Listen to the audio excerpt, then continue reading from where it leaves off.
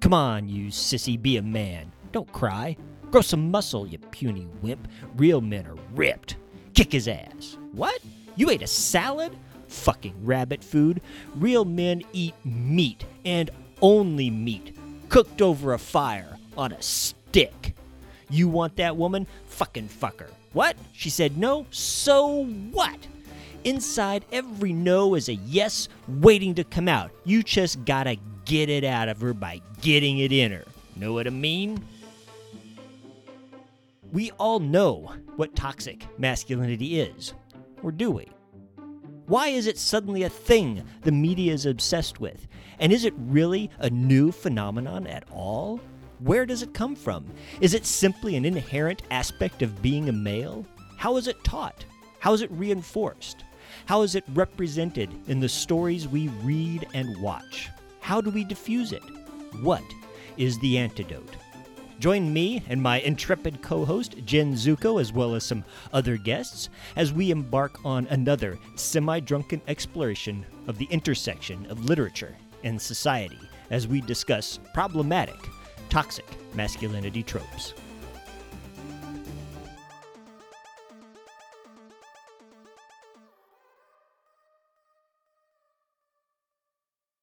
Here we are, ready for number 5. Which you have called number 5 of the problematic toxic masculinity tropes, Sassy Gay Friend. There's a subtrope. And I was wanting to start with a sort of reiteration of what these tropes actually mean, like before I get your summary of this trope. Uh-huh. Is that cool? Yeah. Go ahead. And like what I mean like by the problematic, what this trope actually is. Uh-huh. Or what the problem is, I guess. So the female version of these tropes were called the problematic badass female tropes because I wanted to focus on the badass characters of female characters and why they're problematic. This series I'm calling problematic toxic masculinity tropes because, well, all male characters are kind of needing to be badass. Like the badass male is kind of redundant. And so I wanted to talk about what the problematic tropes are of male characters, which tends to be toxic masculinity. Uh-huh. And this one in particular, I want to look at that first word in the title of all of them, which is actually the most important one. The toxic part of these tropes is not really the most important part. It's part of what makes all of these tropes problematic. But the point is that these tropes are problematic. And the reason they're problematic is, as you pointed out really well in our conversation here with this document, is that the problems come in with these tropes, these trope characters putting up false and unrealistic ideals of hegemonic masculinity. And then there's this punishing of the male for not living up to these completely unrealistic ideals of hegemonic masculinity. And these come in different forms. They're different facets of the hegemonic masculinity. And we've gone through several of them so far. The sassy gay friend, and I think you pointed something out with this. So listeners, we had this really cool conversation on this Google Doc, because I had a Google Doc that's the outline of the article. This is one of the later articles that I haven't actually written and or published yet. So we're all having these like really cool like conversations on these documents. And this is your rough draft outline that we looked at first, right? This is a rough outline, yeah. Mm-hmm. And so, which is great because I love doing that. I love having the outline shared with you, and then we can talk about it, and it like makes me go, I know exactly how to write the article now. This is what happened last time. So I know this is going to happen again today. But the thing about sassy gay friend, and then there's a subtrope as well, which is a kind of a different monster, though he's a very, very related monster. Right. But the sassy gay friend, the problematic aspect of the sassy gay friend trope is a few different things. And all of these different things have to do with the fact that the sassy gay friend is another sub-male, which is kind of like the nerd was. Mm-hmm. And so the sassy gay friend can never be the protagonist. Uh-huh. If he is the protagonist, it's usually in an ensemble. There's not one who's a hero. It tends to be like a group of them, kind of like in Revenge of the Nerds, or in like, oh God, it's such a brain fart. TV show, bad nerd Will and TV Grace? show. No, bad nerd TV show. The nerd. I'm going back to the nerd trope. Big Bang Theory. Thank you. It tends to. When did you start drinking today? About an hour ago. You're ahead of me. Sorry, too many brain farts. So in the nerd type of sub-male, we tend to have them become ensembles and or comedic, or usually both. Right. The sassy gay friend can never be the hero. He always has to be, at best, a well-regarded sidekick. Mm-hmm. But he doesn't have any gravitas. He doesn't have any realism in his own character.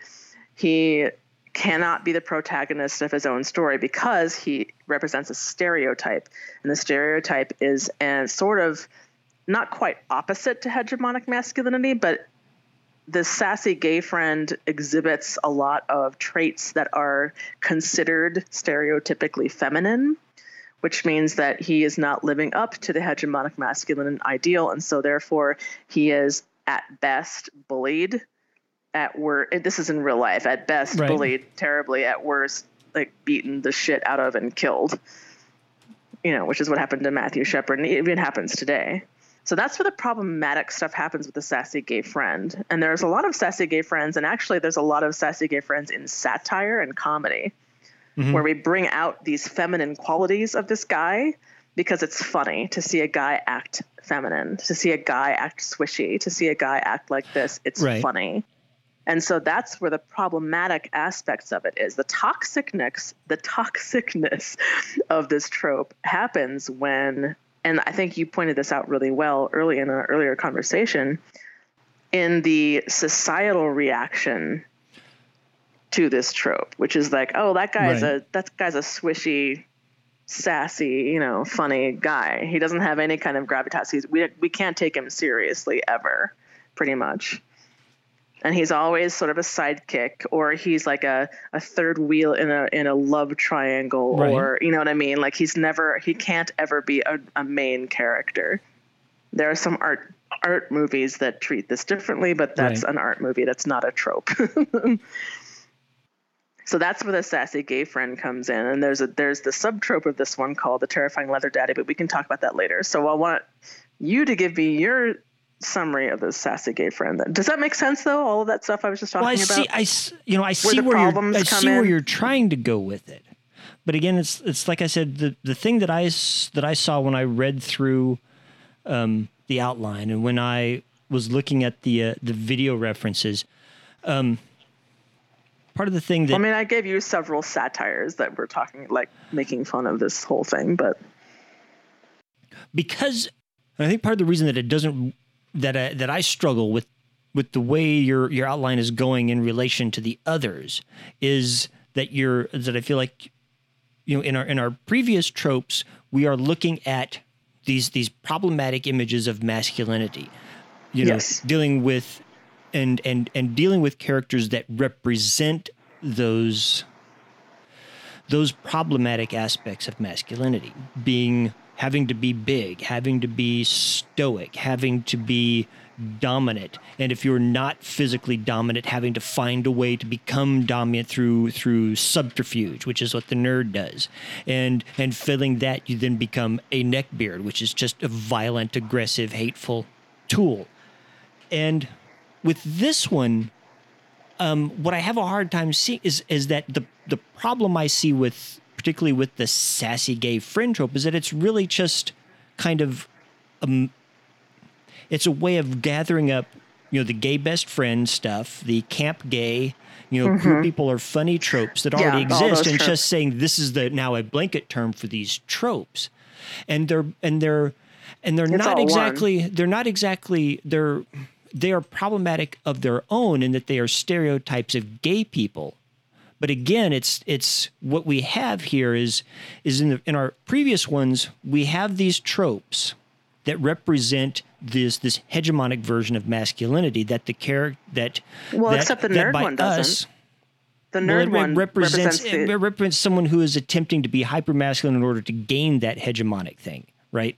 He is being hypermasculine. He's being sneakier, using his intelligence. He's trying to do the thing. He is, he's by dominating other nerds. By dominating other nerds, he is setting himself up as the hegemonic male nerd. Right, and the Sassy gay friend is not even trying. And that's just it. So that's why I think where we're pulling focus, because we're pulling focus in how these characters attempt to live up and set a standard of masculinity that cannot be attained.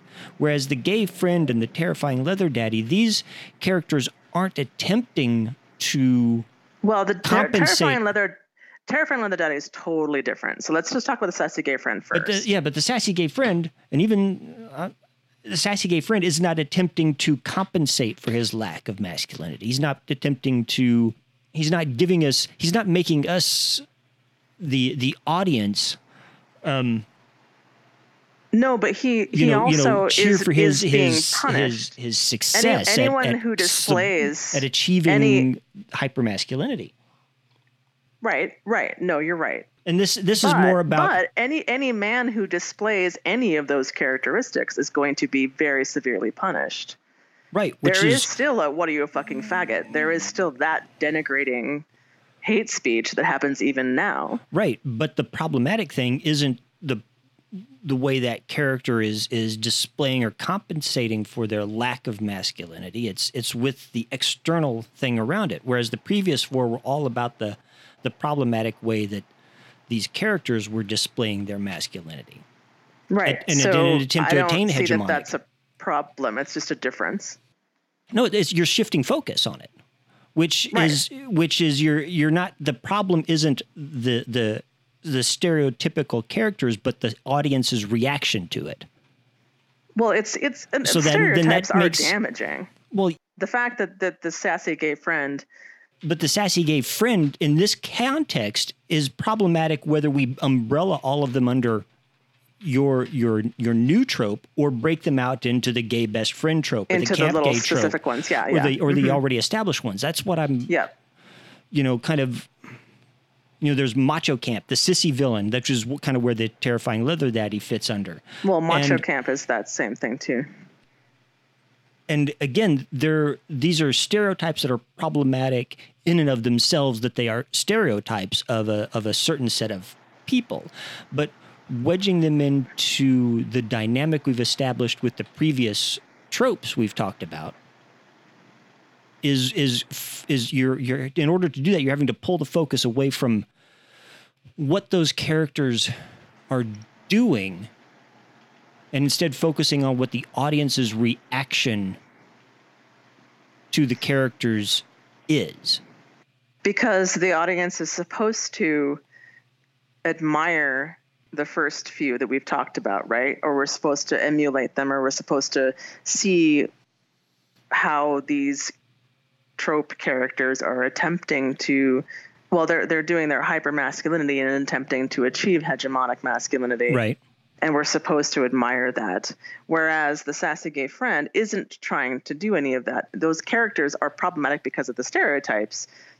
And unrealistic, unrealistic portrayals of men that are gay, but also that the characters themselves they're not part of the hypermasculine behaviors. However, they are, anyone portraying any of those characteristics will be punished for not living up to hegemonic. Do you see what I'm saying? Like, it's still a matter of by whom? By the people who are watching and consuming the characters. How are they punishing them? This is the same thing with, men get beaten up and killed every day for being swishy, all the time. But yet again, we're drawing this trope that exists within a film and pulling out and saying that the real important thing about it is how it happens in real life. And we were kind of wanting done that to every single one of these tropes so far, though? But that's not where we started. We started about how these characters. Yeah, we did. We started about how these characters. It happens in real life every single time. Yes, from but the we very get beginning. we get there by a process of saying, here's how the character exists in the world of its story, and this is how men admiring those characters attempt to live up to it.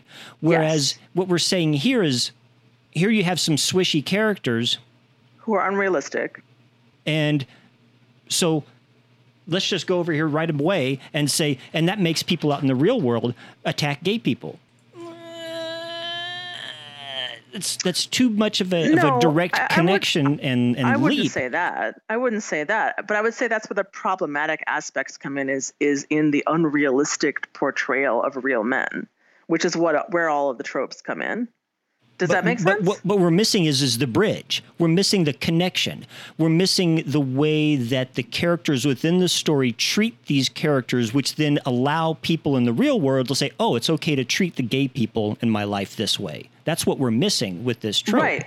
I would say that good. Yeah, good call. So I would say that the way that the other characters treat these characters is either prejudice or sweeping them under the rug. Or condescending or something like that. So the trope is really... but they're not regarded as real men. The trope then really is how I abuse my sassy gay friend. Well, yeah, or how I don't pay attention to him or don't think of him as a real man. So it's kind of like we did with the I'm only here for my vagina trope. It's where the character represents something there to provide a something to the straight character who is either within that hyper-masculine realm or supporting, or like if it's a woman character, supporting a hyper-masculine agenda. Uh-huh. Right? Yeah. Right. I think that's the thing that's missing from the outline is we've got to have, because in all the previous ones, we've had this thing is that here's a character who acts a certain way within the context of the story, and then that takes people who admire that character in real life trying to emulate that character. Well, if we're just focusing on the sassy gay friend and how that sassy gay friend is less manly than me, the real person, well, we're missing. There's just as likely in that movie. Well, take for instance, what was it? My Best Friend's Wedding, the one with Rupert Everett and he does not. Have you seen that movie? No. He does not represent the swishy, ow. He doesn't fit into that trope of Yosemite of like the sassy gay friend shorts with the guy that's... Well, then that's not... that doesn't represent it then. Right. I'm talking about like the stereotypical type trope characters. Right. But what I'm saying is that what we have to do is we have to identify where it is in these situations where these straight people who have these sassy gay friends are able to exert their, gender superiority over this person that does not live up to that thing. Well, I mean, we're talking in this case about like good representations of characters then, not trope characters. Right. In that exactly. case. That's the point I'm trying to make is that in the previous ones we have, when we talked about we've had anecdote characters. We've had anecdote characters, and so we have what makes. Is it just the portrayal of Rupert Everett's character in My Best Friend Wedding that makes it the antidote, or is it the way that Julia Roberts' character treats him that also makes it an antidote? You see, that's the thing. That's the dynamic that we have to get onto is how, because we can't have a problematic masculine trope without the tension being in between the character we're focusing on, which is going to be the gay character, and the way the straight characters that the straight audience is going to identify with and see that reaction. Does that make sense? And I don't see that in the essay here. It's more than that. It's more about how the sassy gay friend trope, and not the realistic portrayal of gay men. That's a completely different thing.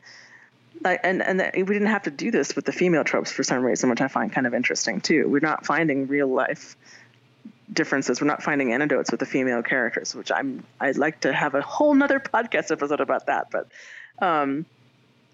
it's about how the sassy gay friend is another version of a sub male, and they are treated as such.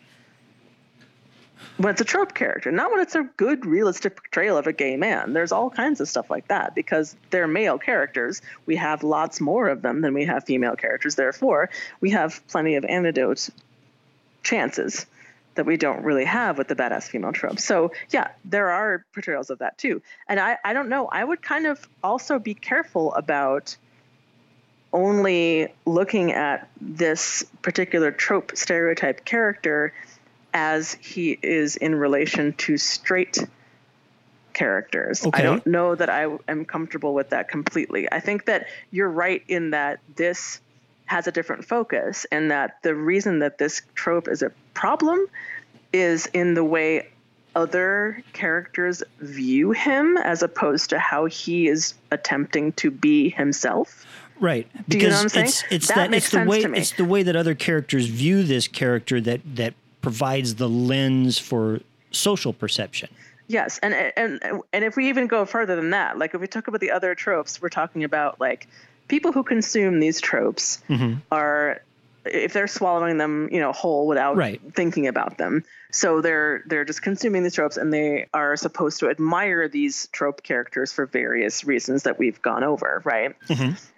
Or that, and even with the other sub-male trope that we talked about last time, they're at least supposed to admire their chutzpah. They're supposed to admire their, stick-with-itness and their attempts. At some point, the audience is being asked in the previous ones to identify with the character. To identify with them, right. And in this case, it's the opposite. They're asked to sweep this character under the rug, to think of them as a minor person no matter what kind of character they are. But are they... And that I think is where the problematic aspect of it lies. I mean, a trope, it just means that it's a repeated thing that you see all the time. It doesn't necessarily mean it's a negative thing. Right. When it's a problematic thing, means that it's a stereotype and it's unrealistic and it's unfair.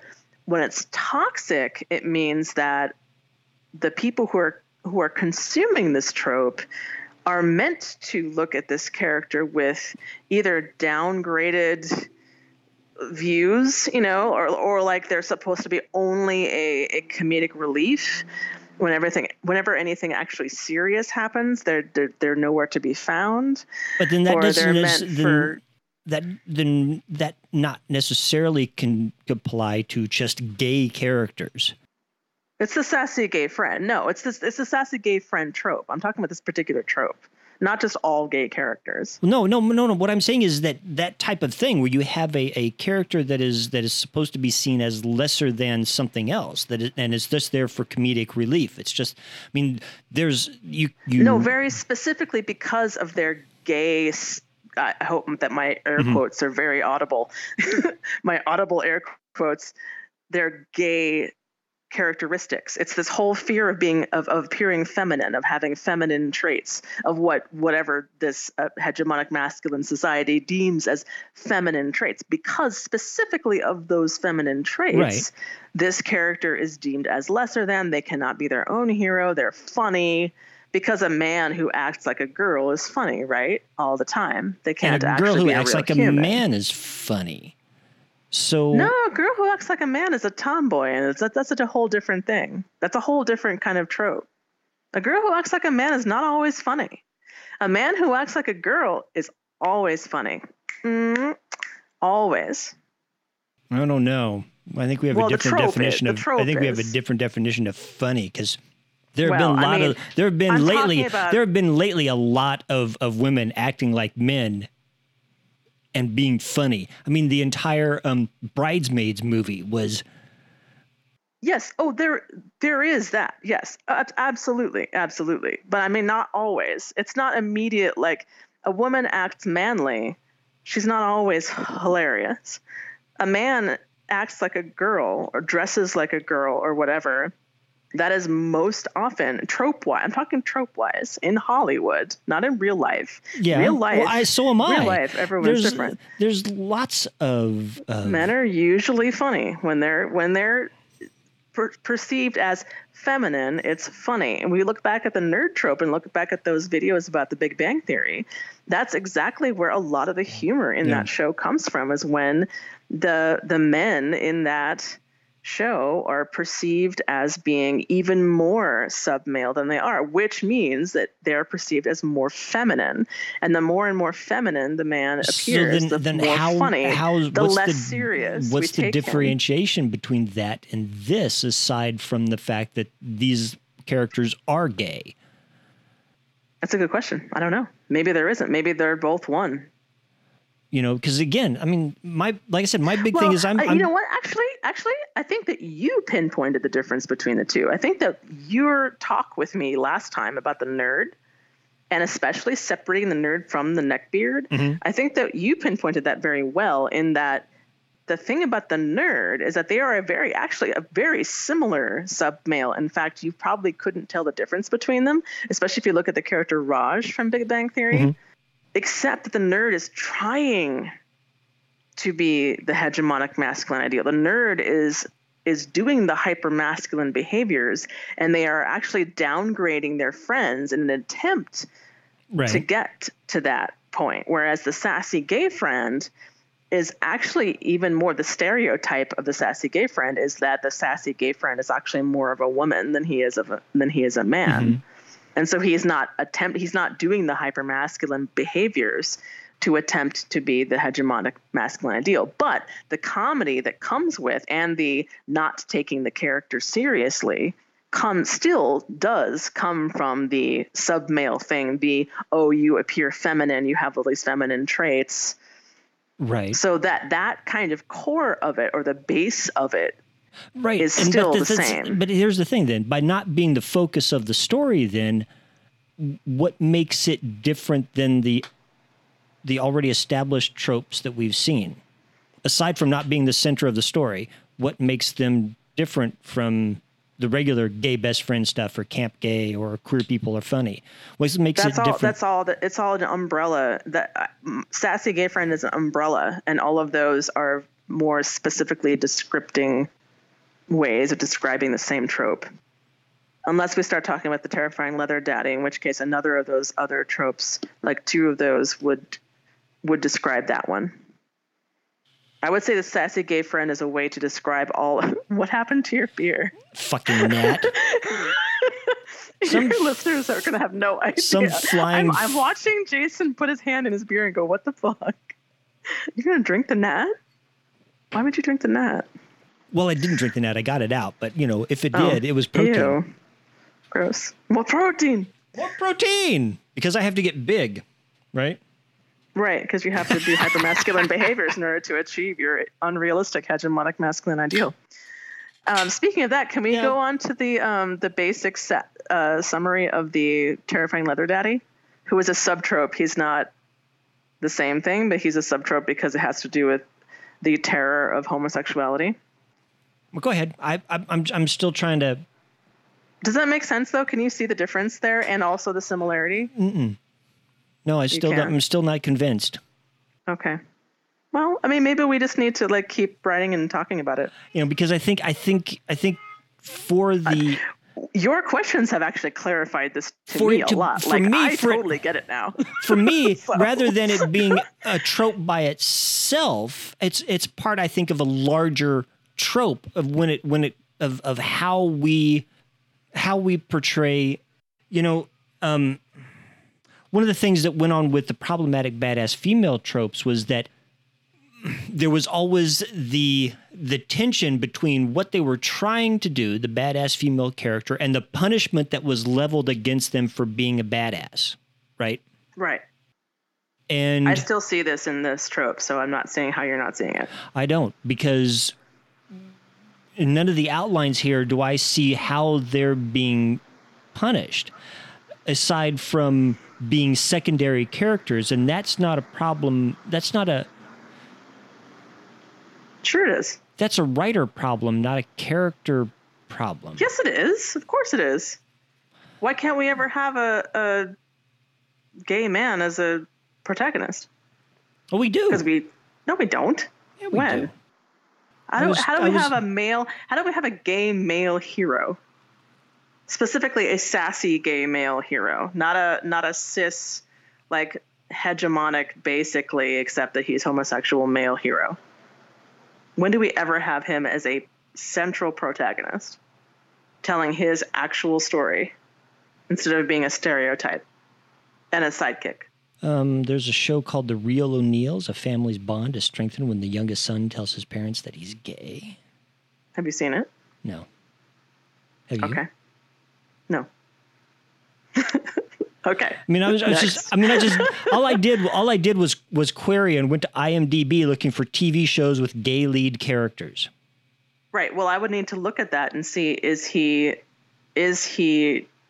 don't know. There's 13 Reasons Why follows teenager Clay Jensen in his quest to uncover the story behind his classmate and crush Hannah and her decision to end her life. Apparently that's got a gay male different. lead. Yeah, that one doesn't. That one is The Halcyon, the story classic. of a bustling and glamorous 5-star hotel at the center of London society and a world at war. Riverdale apparently has a gay lead. Scam has a gay lead. Class has a gay lead. Eyewitness, Barracuda, The Real O'Neills, Crashing, Shadowhunters, Merle, This Life, London Spy, Cuffs, Boy Meets Girl, Grace and Frankie. Oh, Grace and Frankie. Is that Will and Grace? No, Grace and Frankie with Jane Fonda and Lily Tomlin. Oh, yeah, that's right. That's right. Unbreakable Kimmy Schmidt. Schitt's Creek.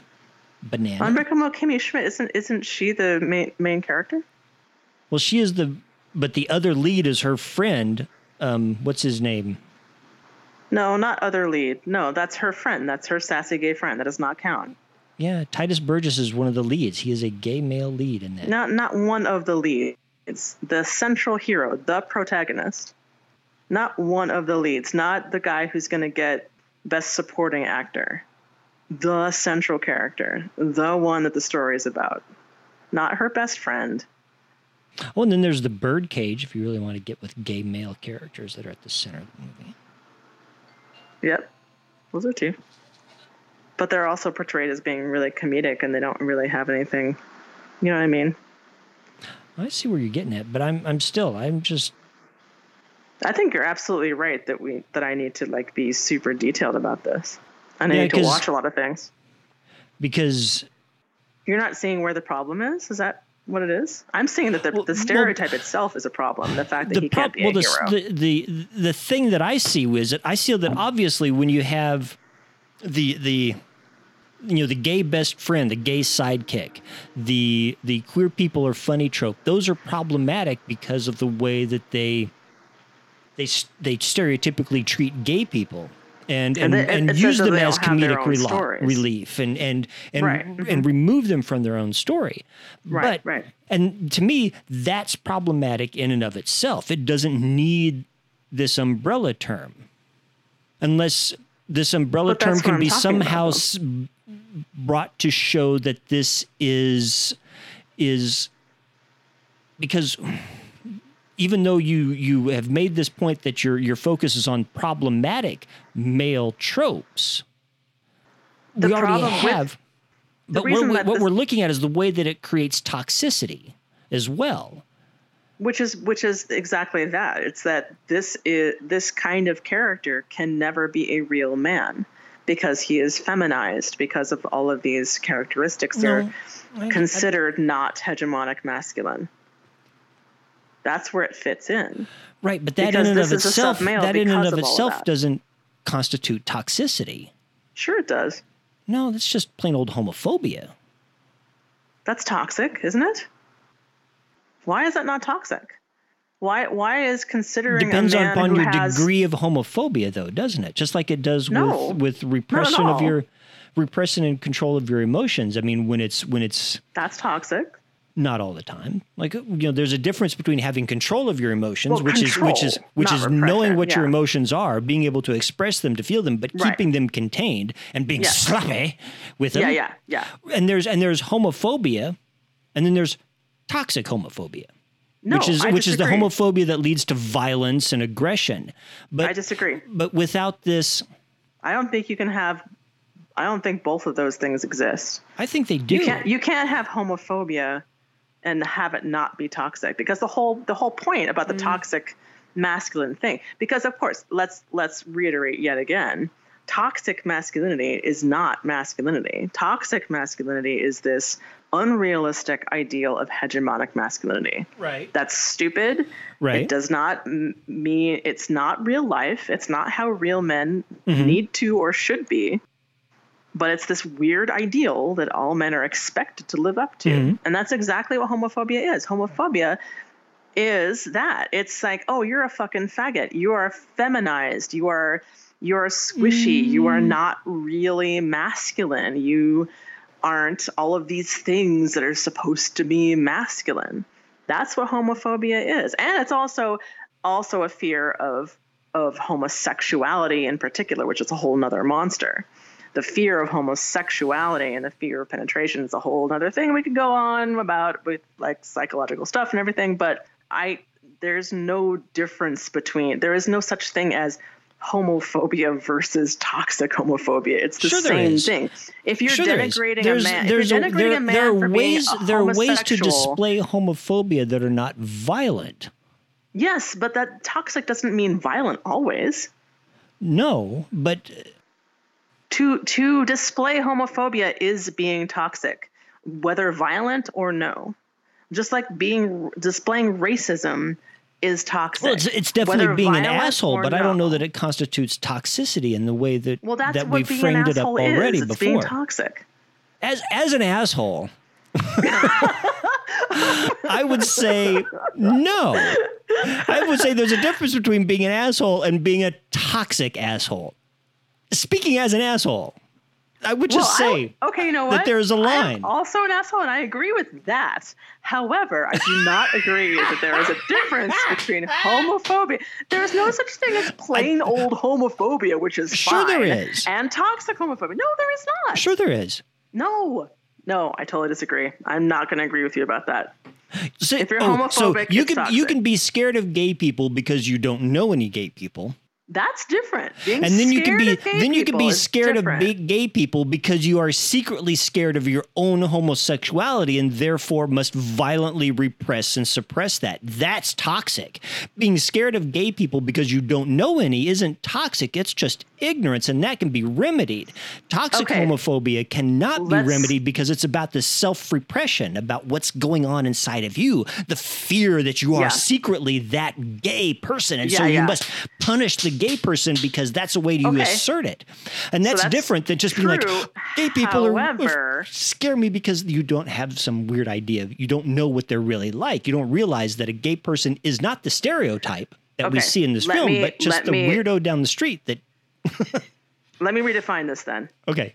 It's not what's going on in your brain. That's the problem, and that's the toxic thing. What's going on in your brain...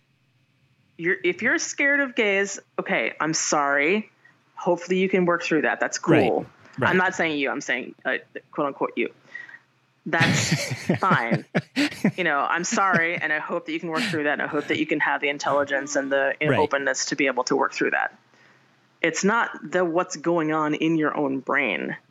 It's the things you say and do that makes you homophobic, that makes you toxic.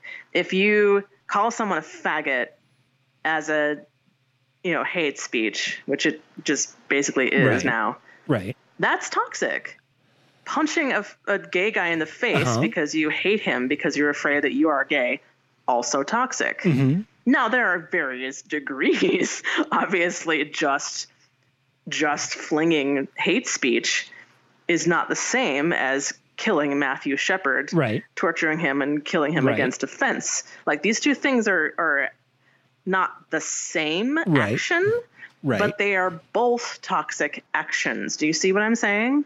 That's why I say there's no such thing as And then you told me I couldn't bring up okay. violence, but all you've done is talk about either verbal aggressions or physical aggressions. And where is the... Because one of the things we have to talk about is... Well, that's what it is. It's about violence. But this is the thing. In these situations where we're looking at the gay best friend stuff and we're trying to roll all this under gay is funny, all this other stuff into these tropes, it's usually the best friend, right? So how So this is where this is where your problematic trope has to exist then, in my understanding. It has to exist within the dynamic between your straight character and your gay best friend. This is where that problematic thing has to be. No, right? I think that the problematic aspect of it is the fact that the gay best friend can't ever be the straight hero. Or if they are, it's all about like it's a movie about being gay. Like, you know what I'm saying? They can't just be like, you can't have Indiana Jones be a gay guy. I think you're making the same point I'm making, and we're just not using the same language because that's the problem. That's the thing, is that the reason you have a gay best friend as a side character or a sidekick is because they are gay and can't be the hero. And so that tension has to be, what is the heteronormative thing that's going on in this dynamic between your straight lead, whether it's a man or a woman, and their gay best friend, that relegates this character to second-class status, to be diminished, to be looked down on. This is where your trope has to exist. Yes. Not within how the gay character is representative. That's a component of it. The trope is in the relationship between the two. True. Because that's what establishes the primacy of straightness or manness, right? Because that's the over normal, the gayness. Right? Yeah, right. That's where it has to exist. Yeah. No, that makes sense. See, that totally makes sense. Okay, yeah, I see what you're saying. Right. That's what I've been trying to get to the whole time, because that's just by itself, it's the gay friend trope, or it's the gay people are funny trope. Where you have to get the masculinity involved in it is how we establish the primacy of. Right. Okay, I see. It's like a hierarchical kind of thing, right? Isn't it? Which is what which when you're dealing with masculinity, everything is hierarchical. Of course it is. More so than it is with women. It's all hierarchical with men, and you cannot have a problematic masculinity anything without first establishing what the hierarchy is. What the hierarchy is. Yep. Exactly. Right? Exactly. No, you're right. Oh, and so that's an interesting thing too, because like what you were talking about before is that this is our first maybe problematic trope that is not either high up on the hierarchy or is not trying to get up in the hierarchy. It's just down in the hierarchy, and that's why it's a problem. Right, because if you have if you have your sassy gay best friend who's attached to a female lead, what is he trying to do? He's trying to get the female lead attached to a dude. Yeah, straight dude. And if you have the sassy gay friend not a bi dude. Right. If you have the sassy gay friend attached to a male character, what's he trying to do? Get that male character to get a woman, which is all about establishing sexual dominance. And so this is... Yep. Oh, that's the hierarchy. Right. I think that's the key word that you just pinpointed. That it's gendered, sexualized hierarchy. Hierarchy. And yes, you can start gendered, to develop a sexualized hierarchy. Thank you. And so it has to be that relationship between. It's the sassy gay crutch, if you want to call it that. The sassy gay crutch. Does it snap? It goes like this. Yeah, because that character's really only there, and he might get a side story like in Reality Bites. Yeah, like maybe hopefully he's well portrayed, quote unquote. But he's still there to help establish the main storyline, which is the primacy and the dominancy of heterosexual relationship, which is the epitome of patriarchy. Patriarchy demands heterosexual relationships. Well said. Right. Always there. It's okay. Yes. All right. Thank you. Okay. We're totally. Because that's what I'm trying to say. And you thought we were going to have a fight. God. We did have a fight. It was a we really did not have a fight. Too. We had a debate like a couple of rational drinking human beings. A couple of rationally drinking intellectuals. We have actual debates like a couple of drunk intellectuals. God damn it. And people think we just make jokes about bad assholes and demon babies. And we do that. in an intellectual and drunk manner. But we also solve the world's fucking problems. You have never had a snooty, drunk demon baby asshole before. I've had several. That didn't make any damn sense. Who let the demon baby out? You know what? I I'm fine. I'm not going to describe to your listeners what I have in front of me that I'm consuming right now. I think that this whole thing about centering on hierarchy, in particular with this trope, especially with the subtrope, is so important. And that makes total sense. And we are saying the same thing, and you're right. Right. Okay. You just Great. needed, it's just like, because your outline was rushed together off of basically a paragraph description. And what we're doing is we're doing some of the stuff that I think you had maybe imagined us doing as you were writing the essays, which is having a discussion to kind of help you clarify what the thing is. Of course, yeah. The other ones we did after they were already published, so I already had it all and then set out. then the nerd and the neckbeard was just a matter of differentiating between, the nerd being the one who's trying to fit in any way he can, and the neckbeard's like, fuck you, we'll just kill everybody. Yeah. No, you were right about that too. That's a whole different dynamic, and that was really cool to find out. Yeah, and now you can get into talking about how this trope takes, non-standard male identities and treats them as second class, as worthless, as diminished. It's how we sit out there and we don't take, because the hetero thing is the only real thing, right? Yeah, right. And so that's Yeah. Oh, that's really interesting. That justifies resistance to marriage between two men or marriage between two women. Why the fuck would you care, man? It's not about that. It's about between a man and a woman because Jesus had a thing. And it's like, what the fuck? Who cares? You know what? Jesus was probably fucking at least half of his apostles, but whatever. Oh no, I'm gonna lose all of our listeners right now. No, all of them. I think you totally misunderstand the demographic of this podcast. Okay, well, I mean, you're in Kansas, but good. I'm glad. So can I just say 2 sentences about the terrifying leather daddy and let me write about it? Now that we said this about hierarchy and that the hetero is the only real giant loud air quotes thing, that's a great thing to center this entire essay on. So right. And it also frames the leather daddy as well, the terrifying leather, because what the leather daddy is he's big, he's muscular, he's dominant, usually violently, usually sexually violently, which is all usually the realm of the heterosexual male hero, the hegemonic male hero, in fact, except for one big difference.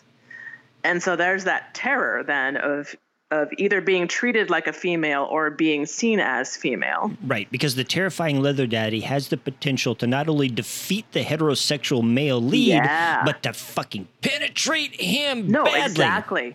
Right. And in that way to defeat him, to make him into the role of the female in this kind of a horribly truncated Hollywood vision of gender. Yeah. Okay. Yeah. And that totally makes sense too. If I'm looking at hierarchy, then that's why the terrifying leather daddy is terrifying. You just know when that guy in Thunder Road got a hold of Mad Max, the first thing he was going to do was punish that butt. Oh, absolutely. And that's why he's scary, right? That's scary to the straight man. Well, yeah. Well, that's what I mean. And because he's big and strong like a straight man, he's scary to everybody, but he's particularly scary. And dominant and violently dominant and sexually violently dominant. All of those things are very important. So he should be particularly frightening to the straight man. Yep.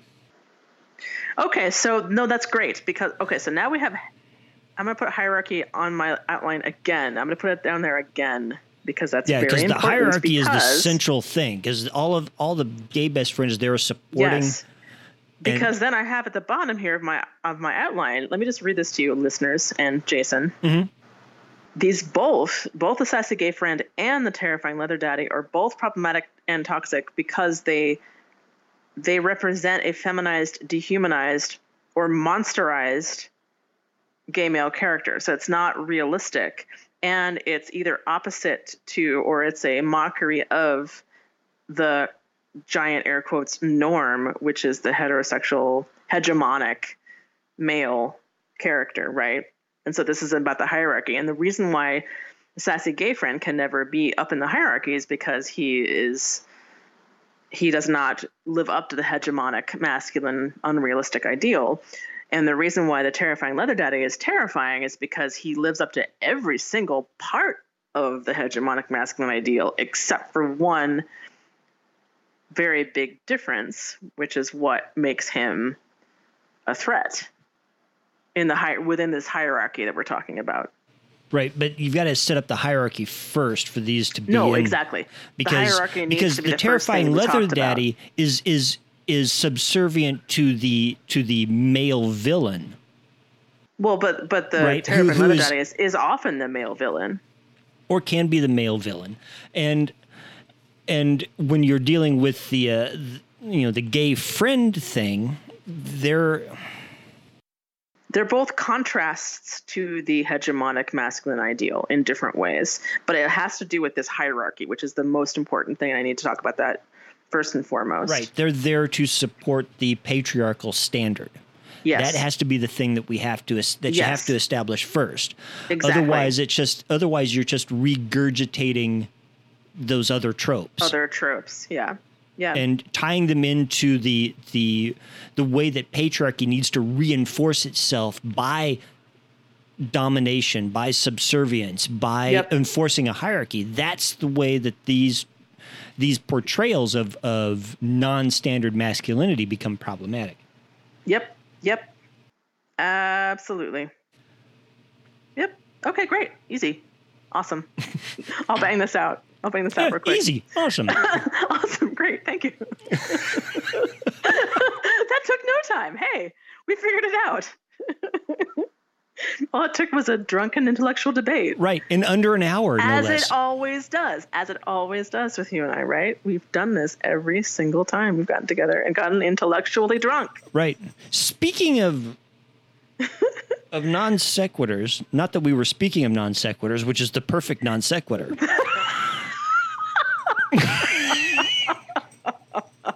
I just discovered a weird hole in my shorts. Segue. Wait, what? We were talking about penetration. Speaking of non sequiturs, which, considering we weren't speaking of non sequiturs, makes it the perfect non sequitur for a non sequitur. We were talking about terrifying leather daddies, and I found a hole in my shorts. That's definitely not a non sequitur. That's just a Freudian slip. That's a Freudian hole is what it is. Your Freudian slip is showing. Your Freudian slip is crotchless. Yeah. I am wearing underwear, that's the though. title of this one.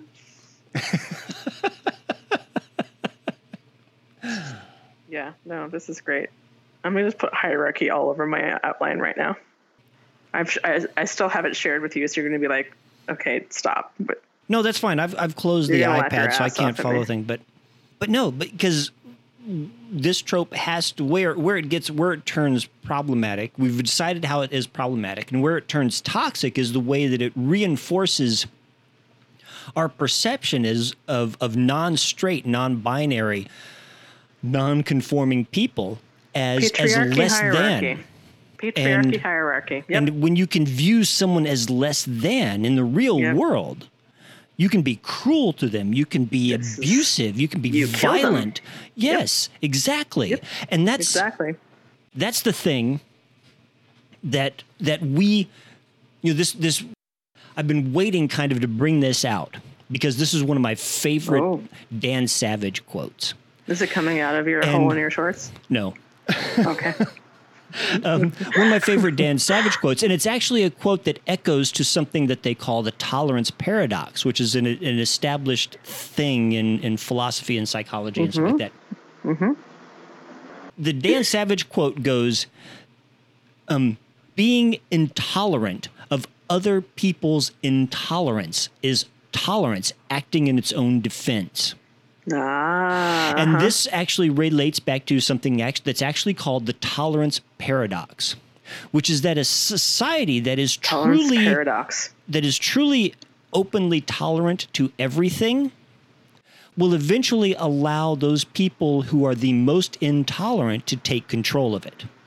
And so for a tolerant society to truly be tolerant, it must be ruthless in weeding out those people who are intolerant. Right. Okay. So whenever the fucking right wing gets mad at liberals for telling them to shut up, and they go, I thought you were a liberal and you were tolerant. It's like, I am tolerant until you start attacking other people, and then I'm going to be an intolerant motherfucker and smack you down. Yeah. Mm-hmm. And that's the tolerance paradox, is that you cannot, as a tolerant person, tolerate intolerance. Shit. Yeah, right.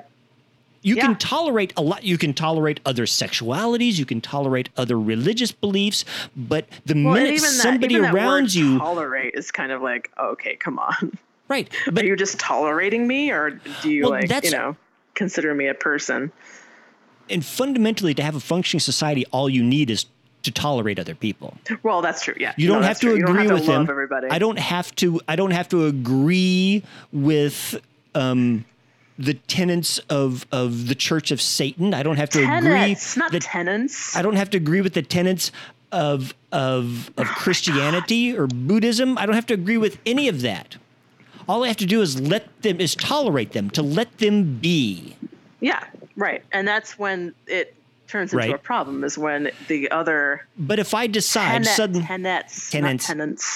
Sorry, tenants are people who live in an apartment. I'm slurring my speech, which you should expect to happen. Intellectual drugs. Okay, sorry, intellectual drugs.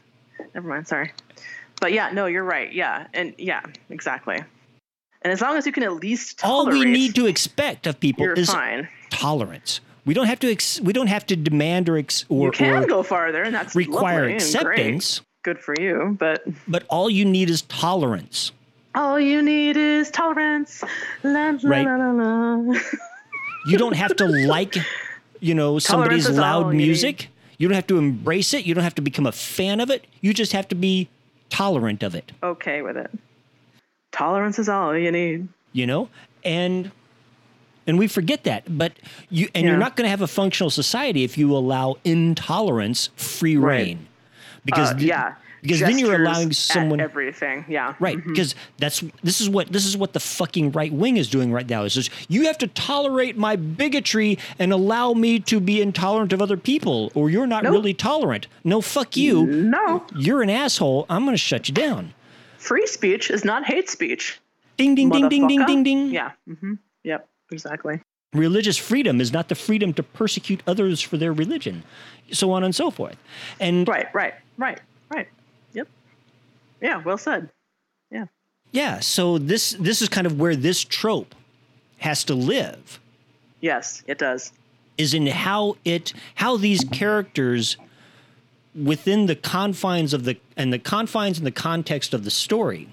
Yes. Reinforce patriarchal intolerance and the hierarchy. Patriarchal exactly. Yeah, exactly. No, that's totally going to be a challenging thing to do, because that's a delicate, hidden, fine line. That's like the secret power of patriarchy, man, is that hierarchical enforcement. Challenge accepted. I find it really interesting and you are smart enough to do it. Aw, that's a lovely thing to say. Thank you very much. What the fuck? People tell me I'm a fucking weirdo, sexist. What are you doing? You're a weirdo. You're not sexist, but you're a weirdo. Sorry, I do have cats that test my patience. They're so cute, though. I know they're very mad at me because I spent most of the weekend out, but that's another story for after we're recording. I find it really interesting, the difference between talking about the problematic toxic masculinity tropes and talking about the problematic badass female tropes. Mm-hmm. It's been really interesting. I find it fascinating, and I'm probably going to go more forth in it in more detail, as we go through the next two. But right. I think it's really interesting that we're talking so much more about the people that consume the tropes, whereas in the problematic badass female tropes, we're talking a little bit about that and about how the damage that those tropes can cause. Of course I covered it, but it seems like it's really centered on how these tropes are affecting real men and women in real life. And I think that's really fascinating. And I think it's, like you were saying before, we're trying to figure out why. I agree. I think it's because, like what you were saying, it's like, well, we've had feminism for a while, and also the fact that like everything is a male character at this point too, like still. So we have sort of more of that to look at. But I don't know. I'm finding it very interesting, and I'm not sure I have any conclusions about it at this point. But I think it's fascinating, and I'm really thankful for all the dialogue about all of it, because it seems like we're opening these tropes up into a lot more context than I was doing in the other ones. Right. Well, it's not that there is not a lot of social context to the problematic badass female tropes. Oh, there totally is. Yeah, there totally is, and that's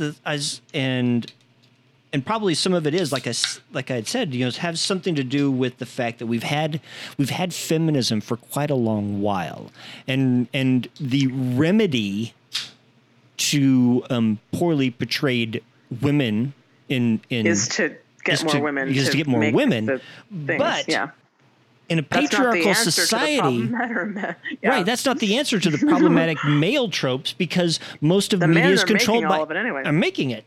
Yeah. And then you have to get really into the hierarchy. Right. Yeah. So the men who are in charge of making the media, they're very invested in maintaining their hierarchical, privileged status. Oh, and now they're all coming down. They've all been like pedophiles and shit at this point. Right. Now they're all like crashing down. Even then, there's still, even though you have the Harvey Weinsteins who have taken a fall, and some of these other guys that have taken a fall. The Whedons and well, Whedon's fall wasn't that precipitous. No, it wasn't. But he was not a serial rapist. He was just a philanderer. No. Right. Right. And there's a difference. It's not much of a difference. It's still not toxic. It's not. Yeah. It's not. And it's not that one isn't toxic and the other isn't. But there is a. There is a. No, it's a gradation, right? Right, because Harvey Weinstein was. Or Epstein, right? Weinstein, like Harvey Weinstein. No, I know. I'm talking about, but I am talking about like what Jeffrey was Epstein. Doing. Yeah, we're talking about the media thing, but no, I know. But I mean, like he was a part of the whole thing too. Right. Like he wasn't a media guy, but he was a part of the whole thing. But like, you know what I'm saying? Like there are gradations of like criminality, basically. Weinstein made his sexual passes, and really put women's career, blatantly put women's career on the line if they did not. Total casting couch, on the casting couch thing. Whereas Absolutely. I think Whedon's was not any. Whedon's transgressions were not as egregious. He didn't. Well, like I said, it's just a hierarchy of like criminality, basically. Like Whedon was a creep. He was a creep, but he was not. And Weinstein was a criminal. Right. And the big sin that Whedon committed was lying to his wife more than anything else. Right. Because which kind of is none of our business.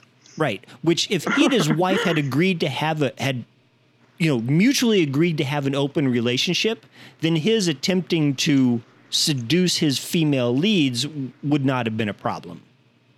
And we shouldn't have known about any of that, to be honest, but, Whereas Weinstein saying, if you want this part, fuck me. Yeah, right. That's, yeah. No, there are definitely gradations. I totally agree with that. So that doesn't make them, either one of them, less of a creep, just makes one of them more of a criminal. Right. More of a lecherous, manipulative, patriarchal douche canoe than the other one. Douche canoes. They're both jerks. They're both creeps. But But anyway, that was just what I wanted to say about that. It's just that I find it very interesting that there's a lot more sort of conversation that opens up these concepts a lot more in these conversations than there were in the other ones. And I just think that's really cool and interesting, and I'm glad. Because with the female tropes, there's really only one direction, and it's up into the stratosphere of power. Right. You have to think of patriarchy as a ladder, and white men are at the top. Yeah, exactly. And minority women are at the bottom. And the Combahee River Collective, which was a collective of women of color, lesbians, socialists, and feminists. Wow. in the 70s who have been kind of my guiding light politically and socially. My rule, because I was, put this out on the podcast, whatever. I've been a socialist since I was 16. Cool. And when I was in college, I took a philosophy of feminism course, and I had some interesting experiences with that class.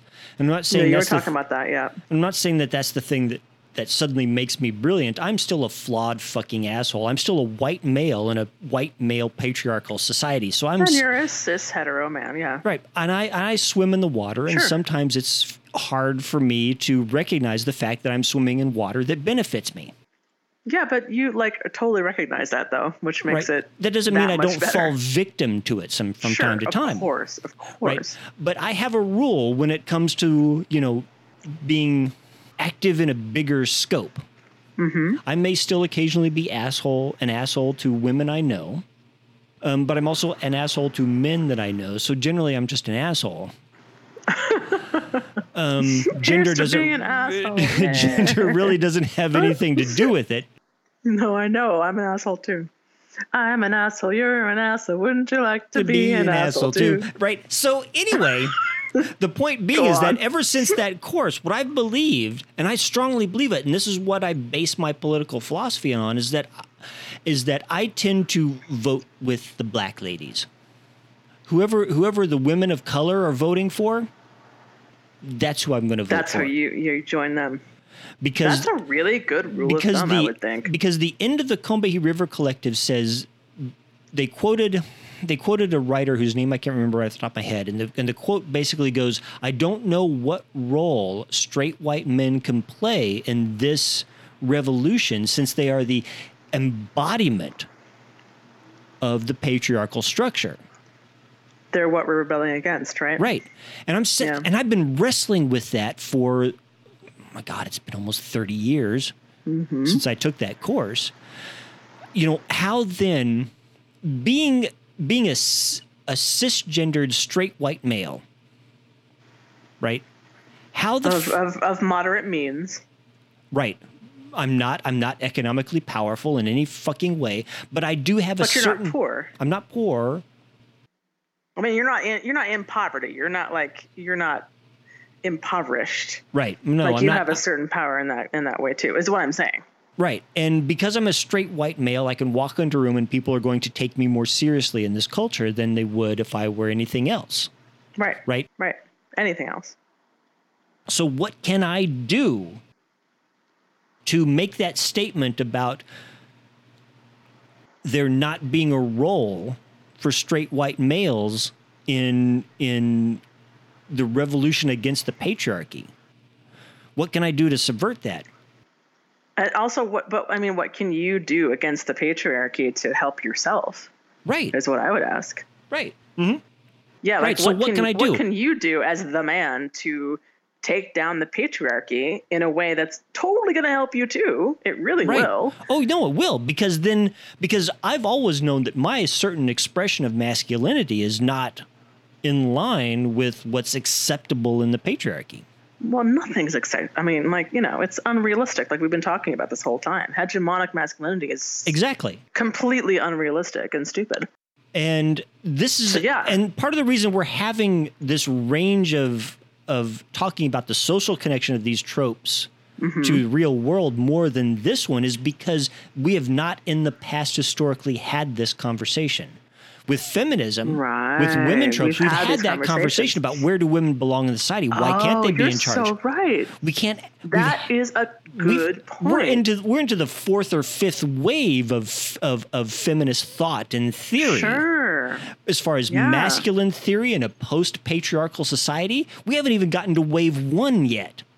No shit. Right? That is a really good point. That is a really good point. We as straight white men have no fucking idea how to be men without being propped up and reinforced by an abusive, violent, degrading system. Absolutely.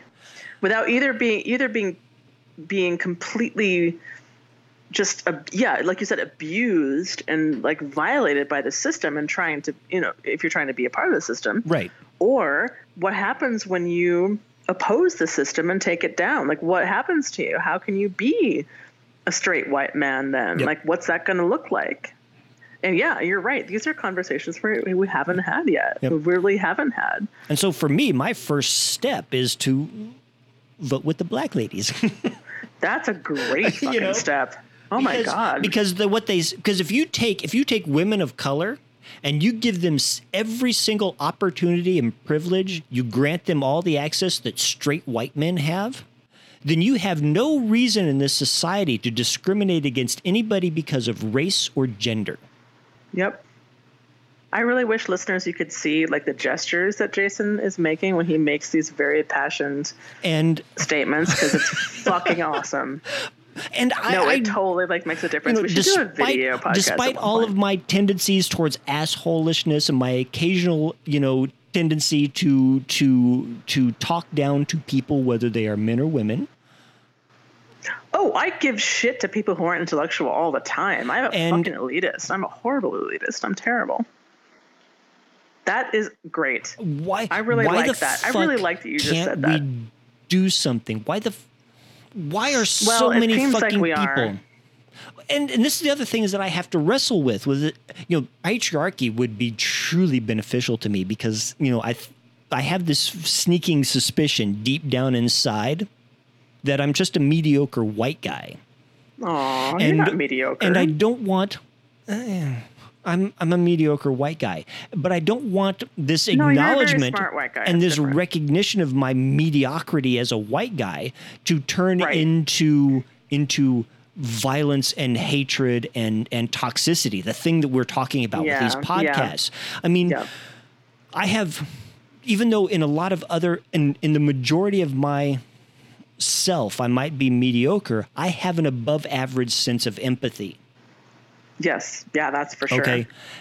And did you ever see that documentary about James Baldwin, I Am Not Your Negro?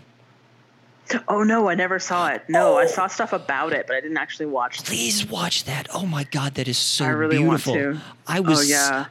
I watched that fucking thing and I broke down in tears because I'm like going... I realized in two moments, there were two things that I had in that particular moment. I realized that in my life, I had been the kind of person who was a racist, who was insensitive, who was engaged in microaggressions, who was doing the kind of things that made James Baldwin feel like he was less than human.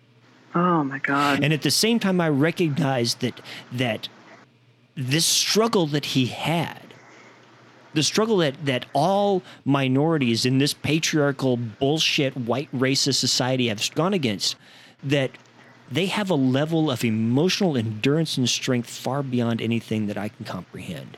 And wow. And it reached a point in me where I could not fathom how anyone could with any amount of empathy could listen to anything that he had to say and not feel an intense amount of shame and guilt and this need to make amends, to do something right, to do right by this entire segment of our population that we ripped away from their families, from their country, from their place, whatever. We brought them here and we told them they were less than.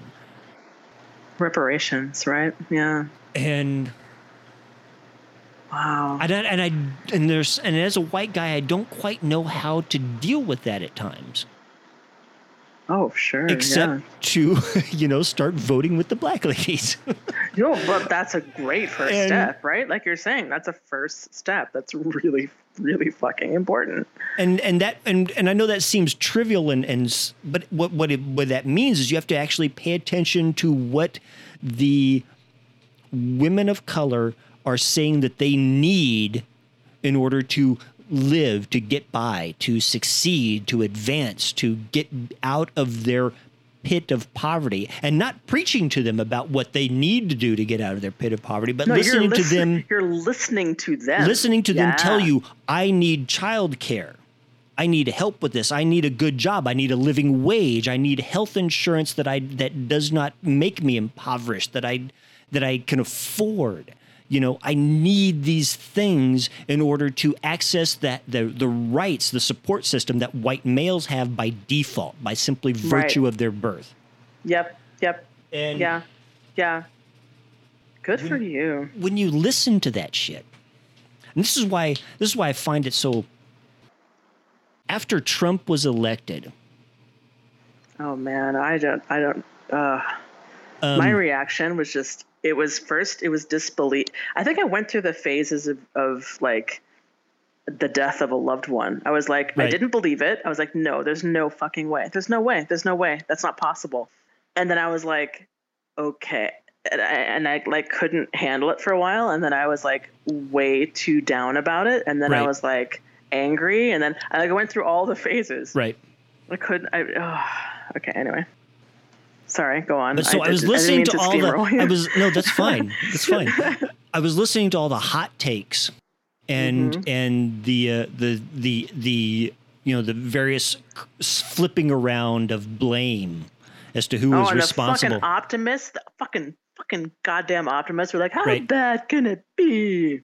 And they won't let him get that bad. I was like, oh, fuck. And I heard a lot of people trying to place blame on my region in particular and stuff like this. But I found this one article by an African-American woman who sat there right point blank and basically said in her article, this is white ladies' fault.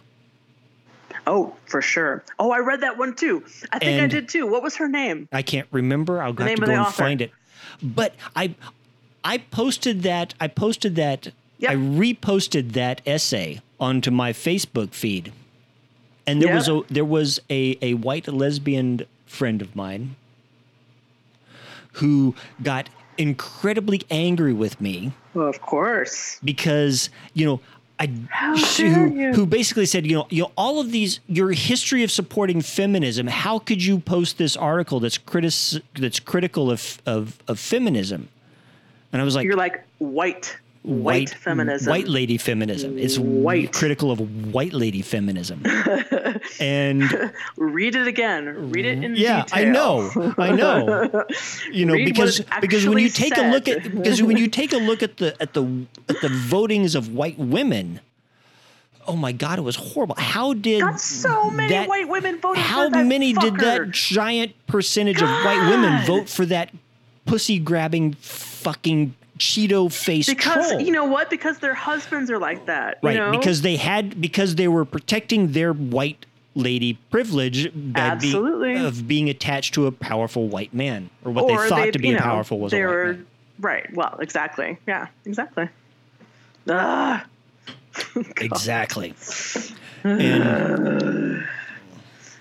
And feminism has been fraught. This was the whole point behind the Combahee River Collective statement, was that they felt that feminism was being mostly guided and directed by white ladies, and they weren't speaking to them and their particular needs as women of color. Which has been true for the first couple of waves, at least, of feminism. It's been very, very privileged. I mean, the whole suffragette thing was mainly just white women. I mean, white women got the vote before anyone else did. Right. And that's been a schism in feminism that has never been addressed. Is because and what's interesting is that if you actually take a look, feminism.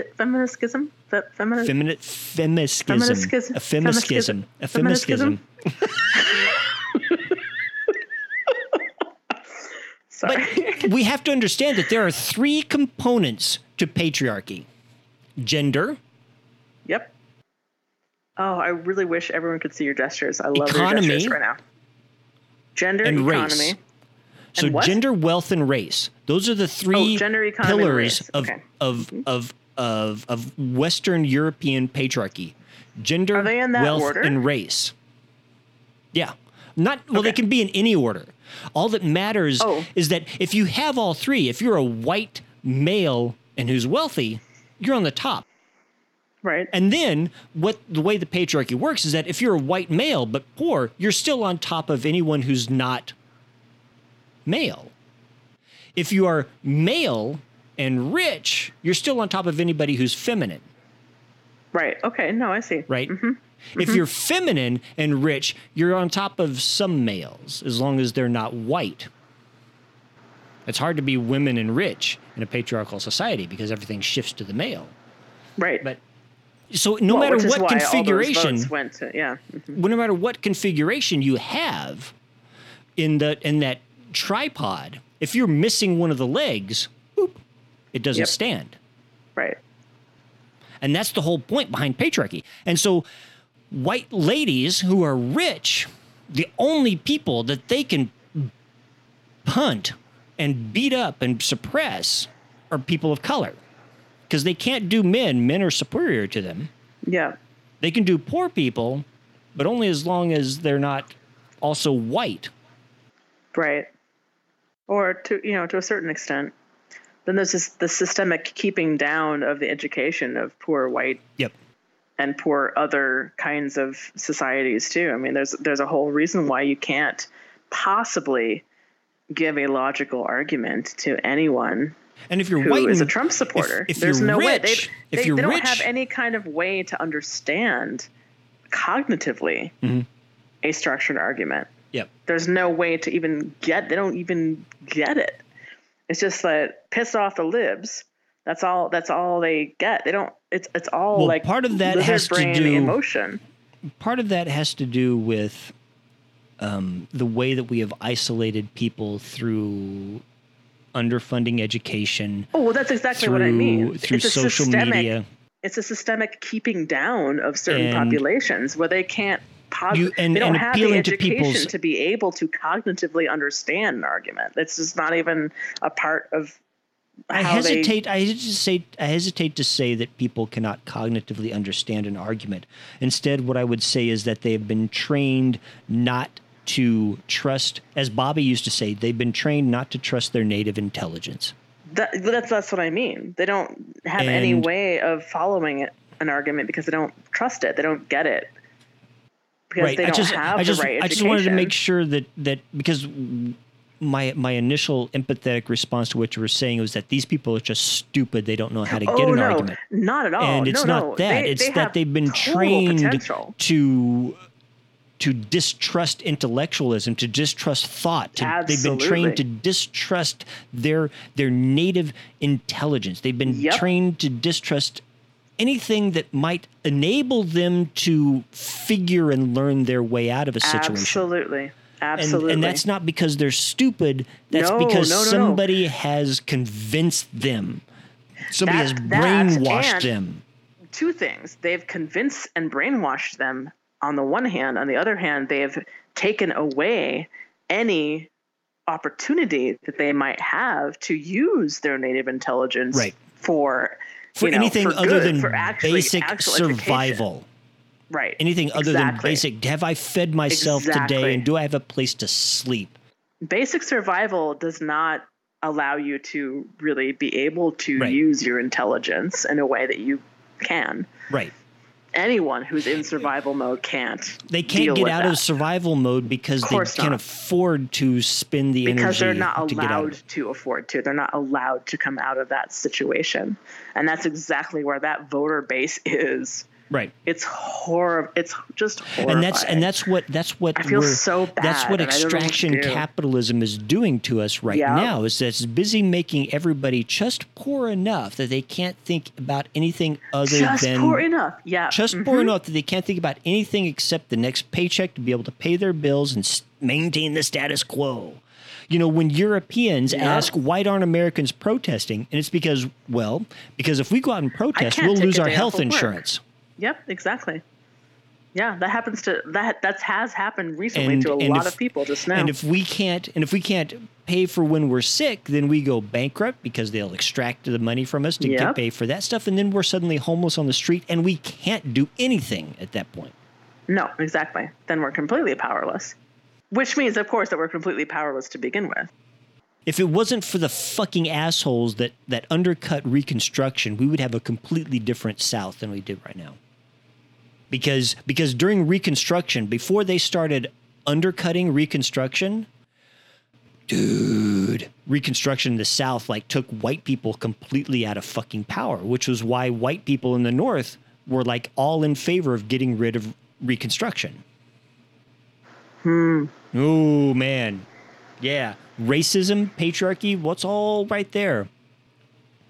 I know. I really like hearing people being like, that's not this America. That's never been this America. I'm like, it's been this America since the fucking first day. Oh, I know. It's like when they started separating families at the border, and it's like, this isn't the America I know. And I want to go, do you remember what they did to the indigenous people? That's totally America. No, you're right. This is horrible, and it fucking is horrible and sucks and should stop immediately. But it's definitely America. It's definitely America, because everything we're doing at the border to all of these people from Honduras and Central America, we did that to indigenous people. We did that to the Sioux. We did that to the Cherokee. We did that to every fucking indigenous tribe in this country. We stripped the children away from those families. We put them in schools, and we made them white, whether they wanted to be that way or not. They didn't. And why should they? So, anyway, I think we've had our moment. Poli-sci. So, next time, what's trope number 6? Mr. Mom. Mr. Mom! Oh, I love Mr. Mom! Yeah, I want to get Paul back on because he is a wonderful father, single father. We'll get back to the fun stuff. We'll get to the fun versions of problematic, toxic masculinity tropes with Mr. Mom. I want to get Paul on because he's going to come on and talk about what it's like to be a single dad, and a really, really fucking good one. And also probably be interrupted by his children every 2 seconds, which will be fucking perfect. So I'm hoping... Let's cross our fingers. Yep. All right. So thanks, everybody, for listening to the rants. We'll be back with Mr. Mom next. 2 and 2.